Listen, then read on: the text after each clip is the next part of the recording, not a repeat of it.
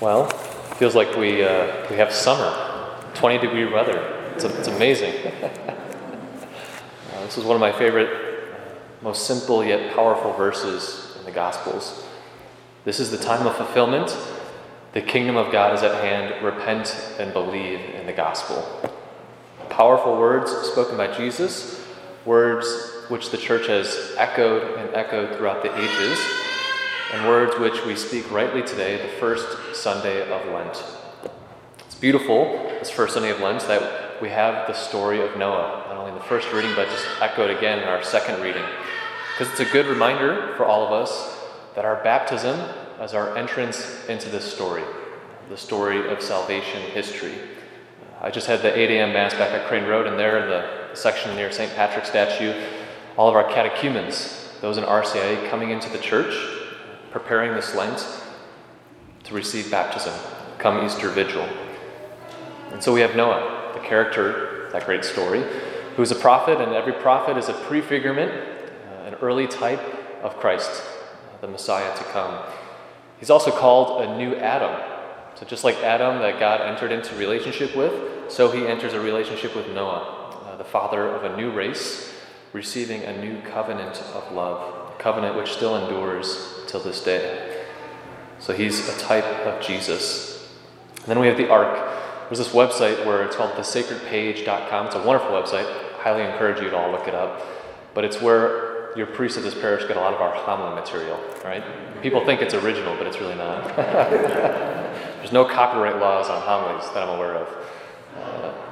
But there's this website. He writes, Dr. John Bergsma is one of the greatest scholars right now on Scripture.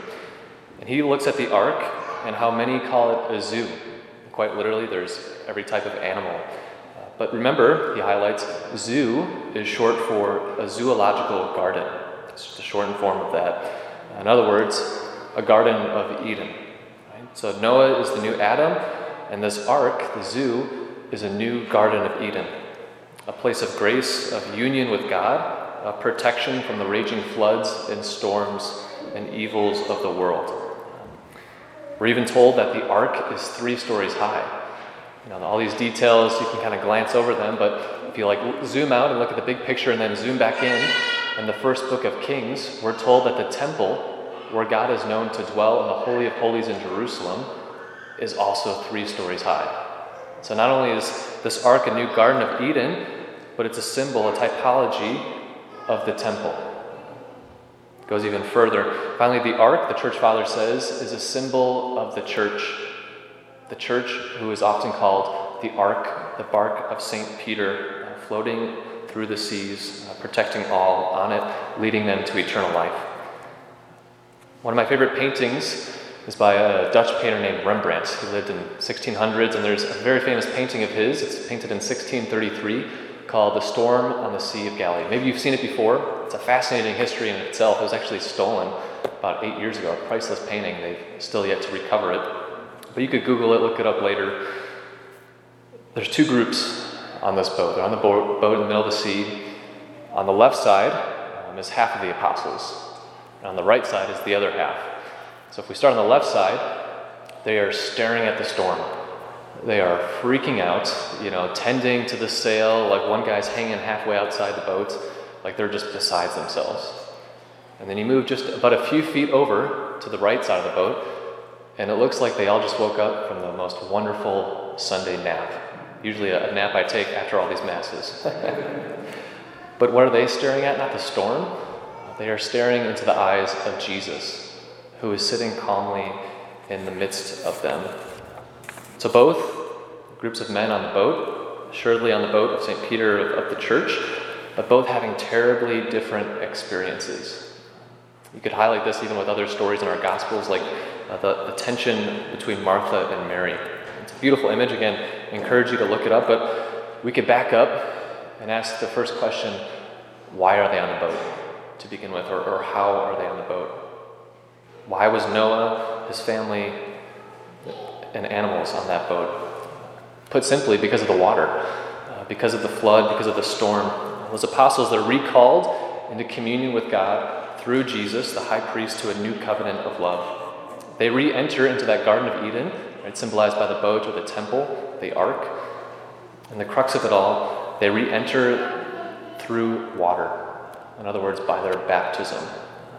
So this flood of Noah, the second reading tells us, is a prefigurement of our baptism, of re-entering that saving ship which will guide us to eternal life, allows us to board the boat and re-enter communion with God. So by our baptism, by your baptism, in this analogy, we're on the boat. The ship on a clear course of mission, being equipped with all the necessary things for sailing. You got your oars, your rudder, your sails. We have the sacraments. We have scripture. We have tradition, the magisterium. But the ship is nonetheless barraged and just battered by storms, by evil, by the world, both externally and internally. So we even know those on the boat to be quite imperfect in themselves.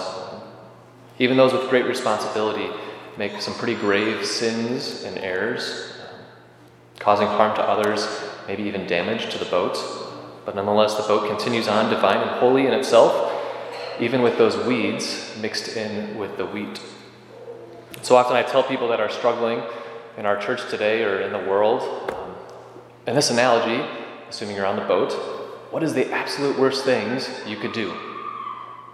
Number one, focus on the storm, just like that painting. But number two, don't jump off the boat, right? That is the worst case scenario in the midst of a storm. Because sadly we know that despite their baptism, many choose to leave the boat, to jump off, to not remain with Jesus, to cleave to some other Christian church, effectively a buoy in the face of a tsunami. It's kind of like golf. A good priest friend of mine once brought up, in golf, if you're a player, you have 14 clubs. So you got your, all your iron set, your woods, a short game, a couple of utility clubs. And so imagine two guys go out to golf, two women, one's a Catholic, one's not a Catholic. Both have technically a fair, equal opportunity to exceed in the game. And so the Catholic has all 14 clubs. He has all the 7 sacraments. He has tradition. He has scripture. He has the protection of the church. And then the non-Catholic has scripture, kind of some tradition, but not really, marriage and baptism. Maybe 4 or 5 clubs out of 14.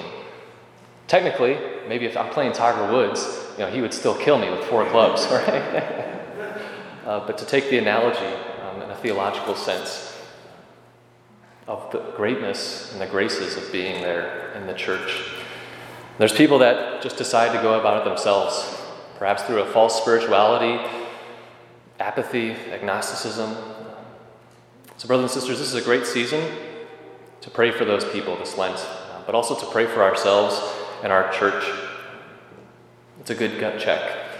Because at your baptism, the Holy Spirit was poured forth upon you, giving you his supernatural strength to be a member, an active member of the body of Christ, to bring about his kingdom on this earth, to proclaim with him the time of fulfillment is at hand, repent and believe in the gospel.